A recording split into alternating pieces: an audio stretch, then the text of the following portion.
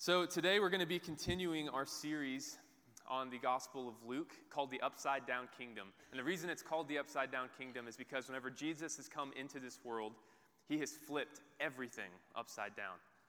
Nothing is the same anymore because of him coming into this point in history. And today we're going to be looking at another way, which there are many, in which the way of Jesus doesn't quite look like the rest of the world. He's asking for something different, and he's flipping things around. As I've gotten older, I've noticed that I care a ton about convenience. If there's a way for me to, if I have to spend a little bit more money to have to do something that's easier for me, I'm probably going to do it. And really, I think I'm a product of our culture in this regard. I think we in our culture oftentimes have a lot of different things that we chase convenience in. We're trying to constantly simplify life. Like, we don't just go to the grocery store that much anymore just to grab a few things whenever we can just have curbside pickup. Or whenever we have things like DoorDash to get stuff delivered straight to us. Shopping's a lot easier now, right? We can just have Amazon get us stuff the same day. We can cook food in a matter of moments or go through a drive-thru or something and get it really quickly. Whenever cooking back in the day used to be an all-day endeavor. We can Google something that we're curious about and have the answers to it in an instant when back in the day, heaven forbid, you had to ask other people about things or go to the library. Libraries exist. That's still a thing. But if you rewind time some 200 years ago, like, for example, whenever this church was planted, life was a lot harder. Like, people weren't thinking about convenience. They were thinking about survival. How are we going to make it through the winter? But today, we've grown really comfortable. I mean, for crying out loud, we invented the Snuggie, right? I think that is a symptom of our culture, right? But as we're going to see today, doing what is comfortable or convenient is not really the way of Jesus at all. Turn with me to Luke 8, if you would. We're going to begin in verse 4. And we're going to be looking at the parable of the sower. And this parable is so relevant for today's world.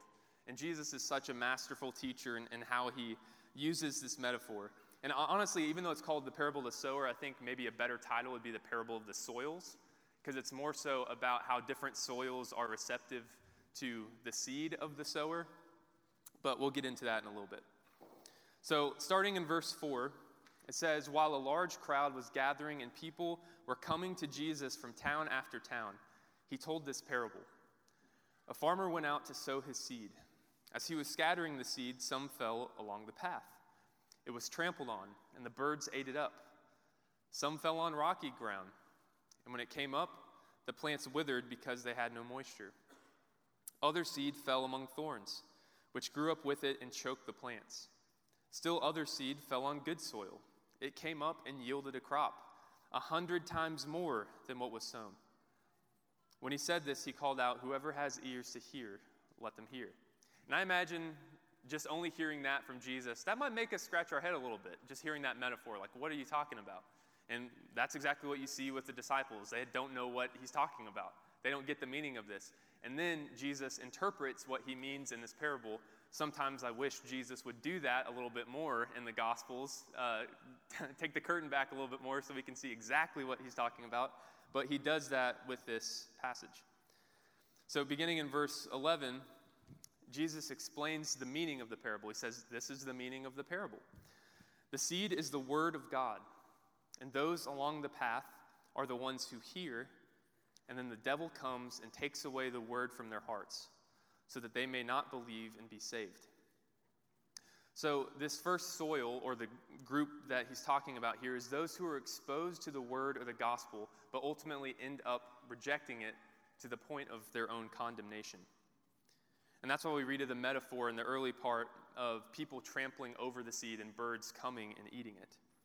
And Luke attributes this to the devil taking away the word from people's lives, which I don't think we think about that too much. It makes me think about Ephesians 6, that our struggle is not against flesh and blood. Our struggle is against the authorities, the principalities and powers, and the spiritual forces for evil in this world. So those on this path, though they may reject the gospel, they are not our true enemy. They are not our enemy. Our enemy is the one who is taking the word away from these individuals. And though I believe that the category of the path is a general group of those who reject the word, whenever I read of this group, I honestly start thinking of names and faces. And although people of this path are mentioned not being saved, I want to be very clear that I am not by any means condemning any of these people that I'm thinking about in my head, right? It's not our place to be the judge, to be the one that says, sorry, you're not making it. I think that's a dangerous place for us to be. We can make righteous judgments. I say all that to say, I do think rejecting Jesus is a very dangerous thing to do. But whenever I think about those of the path, I think about people, and there's a lot of these people, that I either grew up with or went to college with that at one point or another had a pretty strong faith, it seemed like, but ultimately ended up choosing to reject their faith altogether. And that could be because they were disenchanted by church people being hypocrites, or that could be because they've deconstructed their faith to a point where they don't have a faith anymore. And it just hurts my heart. And as a quick aside, I know I said the word deconstruction, and I know that's kind of a buzzword in Christian circles today. It's either a handshake of, oh, you are enlightened, or it's something like, oh, that's worse than Satan sort of thing. I just want to say deconstruction is just a word. We all deconstruct and reconstruct all the time. I deconstructed from legalism more into grace, and I'm grateful for that. We go through these processes all the time. So it's just a word. I understand why there's some hesitation when we might hear that word, but we all deconstruct and reconstruct all the time. I used to think Chick-fil-A had the best chicken sandwich. I deconstructed from that, reconstructed to thinking Popeyes does. So now you all think I'm truly heretics, but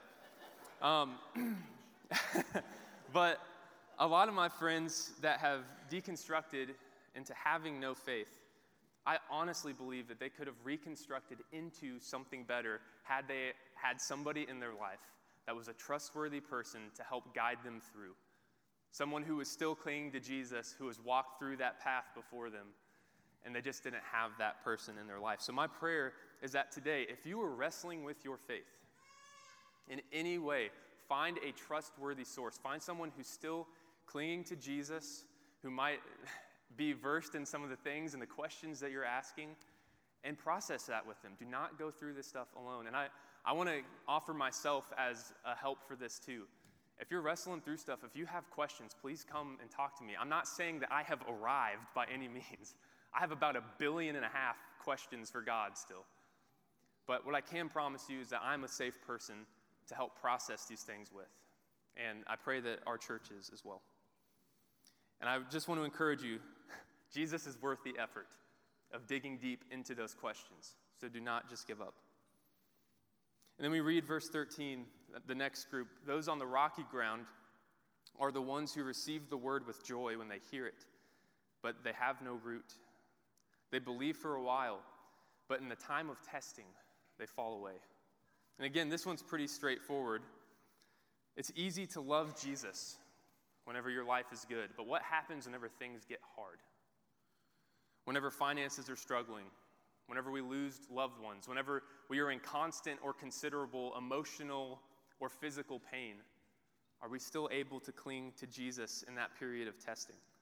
Last week we talked about temptation and why the Spirit may lead us into times of trial or tempting.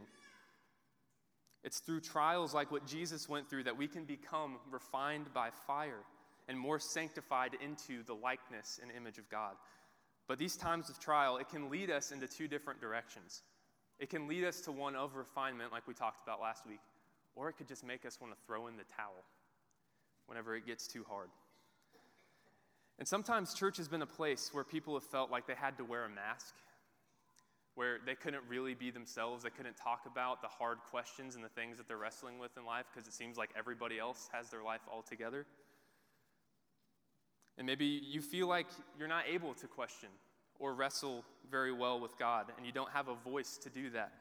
But here's the truth. In Scripture, we find many instances of people, righteous people, people in relationship with God, being angry and frustrated with God and voicing those to Him. If you don't believe me, read the book of Psalms. about a third of those are exactly that. The important thing in all of this is to keep clinging to God, keep going to God with those frustrations. Not to just let those frustrations settle inside your soul to where you just become apathetic and turn away. That's where the rocky soil kicks in. Maybe because of hardship in your life or because of what Jesus might mean for you, you would be tempted to throw in the towel. Maybe you can't believe in a God that would make you go through the things that you're going through or somebody else is going through. Maybe you don't want to believe in God because of how it might make your own life harder. But I would encourage you that it is worth fighting the good fight, persevering through those trials that you're going through. Because we don't know why things happen, but I can tell you this. If you cling to God while you are going through the hard, the person that you will be on the other side of it is far stronger and more like Jesus. And again, I just want to say, Jesus is worth it. He's worth that hard wrestling period. And another encouragement is just know that in the end, all will be made right. God is going to wipe away all mourning and all tears and all death, and that's going to be washed away. So just hold on a little bit longer. And then in verse 14, we read of the third group, and this is the one that I wish I could erase in the Bible. But in verse 14, it says, "The seed that fell among the thorns stands for those who hear, but as they go on their way, they are choked by life's worries, riches, and pleasures, and they do not mature." Why did Jesus have to include this one? I feel like this is one that all Christians, maybe particularly American Christians, can kind of dangerously gravitate towards. I know this is the one that I most dangerously gravitate towards, which is why I want to erase it. But something that I think I primarily cared about growing up, and this was so true for much of my growing up years into college, what I cared about was I wanted to know what I had to do to be saved. But after that point, I didn't really care. I didn't really care that much about the Christian life. I didn't really care that much about living like Jesus. What I was doing was really treating my relationship with God like some kind of life insurance. I have it just in case something bad happens in life, but really I just want to keep doing what I want to do. Too often I think we want to accept Jesus just to be safe, but we keep living as if nothing in our lives have actually changed. We may be Christian, but do we look like it to anybody else? Can people notice a difference in our lives? Or do we just look like the average American around us? Because not looking like the one that we follow is actually one of the biggest reasons why a lot of people have turned away from church. So they're like, yeah, you claim all this stuff, but when the rubber meets the road, you don't do anything different than I do. And you know what? I think Christians, we can have a desire to admire Jesus and look at him and what he's done. But really deep down, I think sometimes we're like, I don't really want to follow you. I don't want to do the things that you're doing. The mindset is, I want all the good of Jesus without any of the hard for my own life. I want to do enough to get in, and then I want to do what I want to do. And these distractions that get in the way of our faith, they're called thorns in this passage. And the first one that is mentioned here is being choked by life's worries. And that makes me think of what Jesus says in Luke 12, whenever he's talking about not being anxious in his life. And the three things that he mentions are, don't be anxious about what you're going to eat, about your body, or what you're going to wear. He's tackling issues of security and safety and self-image with people. And I think, honestly, this is for myself, and I'm sure a lot of us in here can say this too. Maybe we've made security and comfort a little bit of an idol in our lives. Maybe we are too stingy with our money because we feel like we have to rely on ourselves more than we have to rely on God. And I know personally this worry specifically has gotten in the way of me being an effective follower of Jesus. And the self-image part, maybe we're too concerned about what people perceive of us. Maybe we feel the need that we have to keep up with all the trends and we have to look respectable. We have to wear the right clothes in order to be treated the right way. But I think stuff like this gets in the way of following Jesus. And there's a lot of other thorns too. One of the other ones he mentions in this passage is riches and pleasure. There's a lot of fun, good stuff in life. And I just want to be clear, pleasure is not a bad thing. God loves giving good gifts, but it is so easy for us to idolize it. Just look at how you spend your time and money, and you're going to see what your idols are. The pleasures of this life can fill up all of our time and get in the way of us being an effective follower of Jesus. And those are just some of the thorns in our lives, right? I don't think this is an exhaustive list. But we shouldn't just be accepting of these thorns. Be like, yeah, that's who I am. We shouldn't be asking what is the bare minimum needed for salvation. What we should be asking is, God, what else do I have to give over to you? What else have I not given over to you? Because this parable, it's not primarily about salvation. It's about following Jesus. And that's really what the New Testament focuses on. It's not talking about the right way to do church. It's not focusing on the steps of salvation. It's focusing on how you live your life. How do you follow Jesus? I'm not saying those other parts aren't important, but if you just look at the sheer volume of what is present in the New Testament, it's so much more about how you live your life as a Christian in this world. Baptism is not the end goal of a Christian's faith. It's the beginning. And after we are baptized, we can still give in to all the thorns in our lives and stop caring about growing in our faith. So my prayer is that we as a church be aware of the thorns in our lives that stunt our desire for more of Jesus and seek to remove them. And then we get to the good soil, the group that all of us hope to be, I would hope. It says, but the seed on the good soil stands for those with a noble and good heart who hear the word, retain it, and by persevering produce a crop. So these are the people who care about holiness and obedience to God. These are those who hear the word and ultimately produce a crop, even through the trials by fire.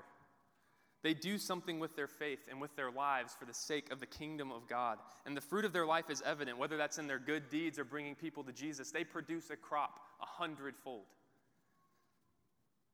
So what does it look like to be the good soil? How can we be the good soil? And really, the question is, what does it look like to be a disciple of Jesus? It's impossible to read the book of Luke and miss how important Luke or Jesus thinks discipleship is. Whenever I say discipleship, I'm talking about actually following Jesus, being like Jesus. We read of a lot of stories about discipleship in the Gospel of Luke. We read of stories like Peter, James, and John, and Levi all leaving their work, whether that's from being in the tax collector booth or being in the boat, leaving everything and following him. Everything. 2 times in Luke, Jesus says, blessed are those who hear the good news and put it into practice, showing that obedience, actually following through, doing something, is an important part of all of this. 2 times in Luke, Jesus calls his followers out to go into the world and preach the kingdom of God and heal people while not bringing any food or bag or money and not even another change of clothes. And this is encouraging. He says, I'm sending you out like sheep among wolves. Woo! Sign me up. That sounds great. And then he really does it. He says, unless you hate your father or mother, wife or children, brother or sister, whoever it is, or even your own life, you cannot be my disciple. Now, don't go calling your parents or your children saying, hey, I heard the preacher say I'm supposed to hate you, so sorry. No, that's not what he's saying. What he's saying is even over the most fundamental relationships in your life, we should always pick Jesus as the priority. Because there are times that Jesus might divide a family. And he's saying, you better pick me. What he's saying, to be the good soil, if we don't leave everything and pick up our cross, bear our burdens for Jesus, we're not the good soil. Because being the good soil means that in life, whenever we have to choose between Jesus or anything else, we always choose Jesus, regardless of the outcome. And the good soil produces a good crop, so naturally we have to ask the question, are we? Are we producing a crop? Are we effectively living out the gospel? Because the truth is, we all have the seed. We have pockets full of seed.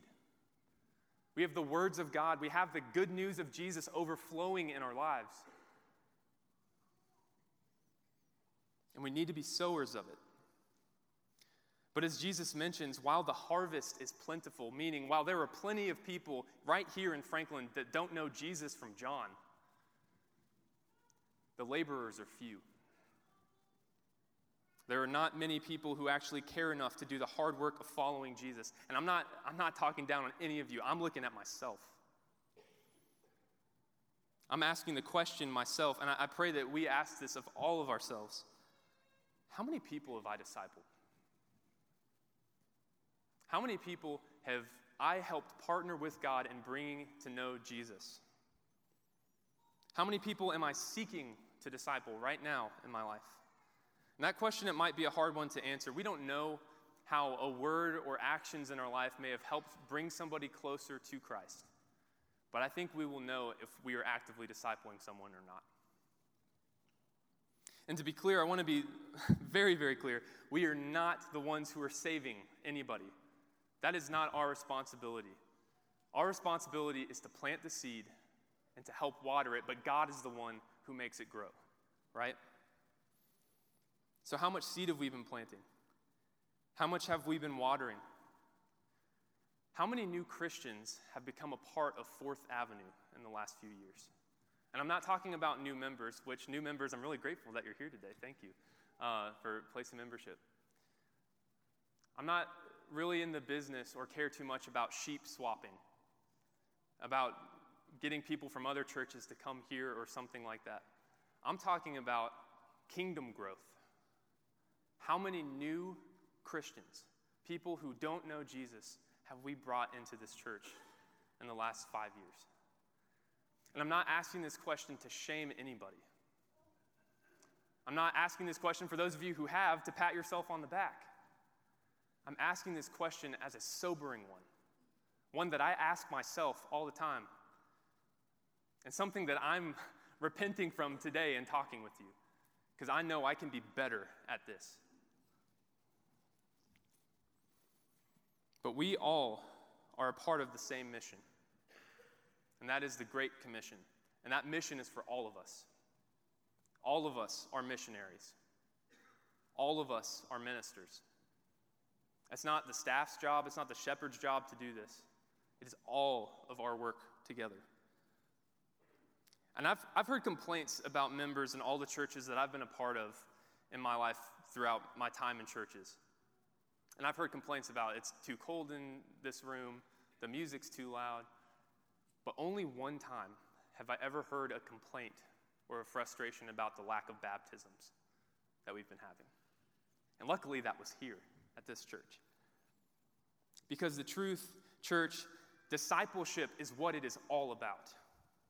We can sit in services, we can sit in Sunday school, we can sit in personal Bible studies and master the playbook as best as we can. We can conquer Bible bowls, whatever. But in studying the playbook so intently, we could have missed out on playing the game altogether. And though we have pockets full of seed, we are too afraid or too apathetic to start scattering it.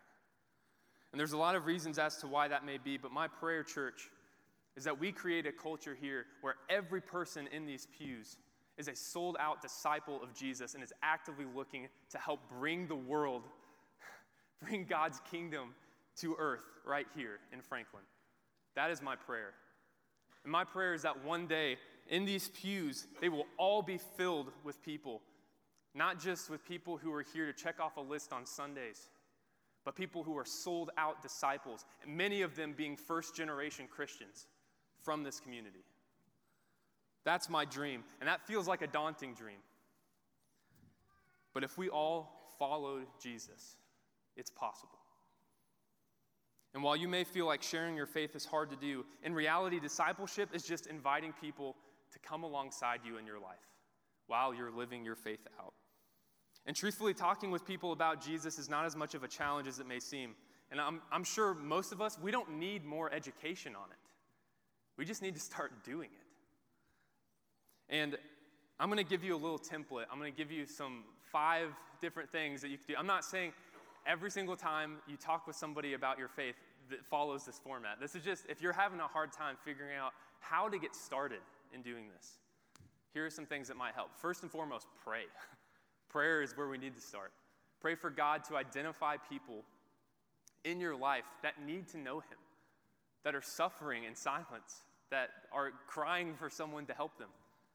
And then be looking for those opportunities as you live your life. Have the lens of discipleship every day when you go to work, when you go to school. It's really important. And then once you identify who that person or who these people are, love them unconditionally. Show them the unconditional love of Jesus, because the world doesn't know what that's like. They don't know what that feels like. And it's a great segue into why are you this way? Why are you helping me so much? And then the next thing, just live out your faith. Give glory to God whenever there are different moments to give glory to God. And then most importantly, maybe not most importantly, I say loving them might be the most important thing. Give an invite to someone. That can be here to church. That can be at a small group. That can be a one-on-one Bible study. That can be, hey, let's go to the movies. Let's just keep having this relationship together. It doesn't have to be this huge, daunting, intimidating task. It's just bringing people alongside of you in your life for the hope that they may come to know Jesus. And what's the worst thing that can happen? What are we really afraid of? Maybe losing friendships, losing a reputation. Maybe it's just fear of the unknown. But honestly, the worst case scenario is you're probably going to get told no, and things are going to keep moving on as normal. But even if the worst possible scenario in your mind happens, I think we need to ask ourselves this question: is Jesus worth losing everything for? And if we can't answer that question yes, then we have some more soul searching to do first. But imagine this: because of your planting a seed, you help bring somebody to know Jesus. And a lifetime of doing that, you get to bring many people to come to know Jesus. Not that it's only you doing it, it is the Spirit's work in you. But you get to be a part of that. Talk about a legacy. This Monday is Martin Luther King Jr. Day. And he had a huge legacy, right? And part of why I think he had that legacy that he did is because he was a disciple of Jesus. Was he perfect? No. But the things that he preached, he lived out. He preached about non-retaliatory love, and he lived it. And because of that, the world is forever changed. And if we live like a disciple of Jesus, who knows what can happen in your life? You may not get a holiday named after you, but you can really help bring people to know Jesus. And right now, I believe this world is fertile soil. I believe there is a lot of good soil right here in Franklin. Recently, if you're an NFL fan, or if you're not, I guess it made national news, you would have seen recently that Damar Hamlin, a safety for the Bills, he took a hit pretty hard and ended up having cardiac arrest on the field. And the world was shook by this. Absolutely shook. People were praying on live television for him. People were holding candlelight vigils. It's really amazing how something that freaky can unite people, right? But it's a reminder that in times of crisis, people turn to God because we don't know what else to do. And you want to talk about crisis, just rewind the last 3 years. Pick one. The world went through a lot. People are asking the question, like, what is the point of all this? People are wondering how our marriage is going to survive. How am I going to raise our kids in this technological world? How am I going to overcome an opioid addiction? There are so many questions, so many things people are searching for. They're looking for the answer. And we have the seed. You have the seed to their good soil. And my prayer, church, is that we be a church that is good soil, that we produce a crop, that we care enough to share the good news of Jesus with other people. Because the truth is, the kingdom of God is going to spread with or without us. The only question that we need to ask ourselves, do we want to be participants in this? Do we want to be sowers of this seed? Or do we just want to hold on to all of it ourselves? I want to invite all of our shepherds and prayer team to go ahead and line the outside of this room. And we have this time in our service. If you have a need of anything in your life, if you're going through some of the stuff that I talked about today, if you want to repent and say, Jesus, I'm sorry, I haven't given this over to you yet in my life. There are some things in my life that I'm currently doing that with. please do not hesitate to go to any of these people. They will pray for you, and they will walk alongside of you as you're going through what you're going through. Please do not suffer through what you're going through alone. It's not good. So after I pray, I want to invite any of you who might have anything, and it can be prayers of celebration, it can be just personal struggles, whatever it is, to go and have somebody pray over you. So after I pray and we sing this next song, you can go ahead and do that. Lord, we thank you so much for what you've done for us. You have chosen a hard path to go down. You haven't done what is easy. And you showed us the path to doing it, and it's before us. And we know that with your help, through your strength, we can do it too. And sometimes we just turn to the gods of comfort. We turn to the things that we want to do as opposed to choosing what is actually best for us in your will and in your way. And I pray that you help us to have the courage to make that step, to care and have the heart for the people around us, to not just let them suffer in what they're going through, but be able to show you to them. That whenever they see us, they see you and give glory to you. Help us to live a life that's worth following. We pray all this in your holy Son's name. Amen.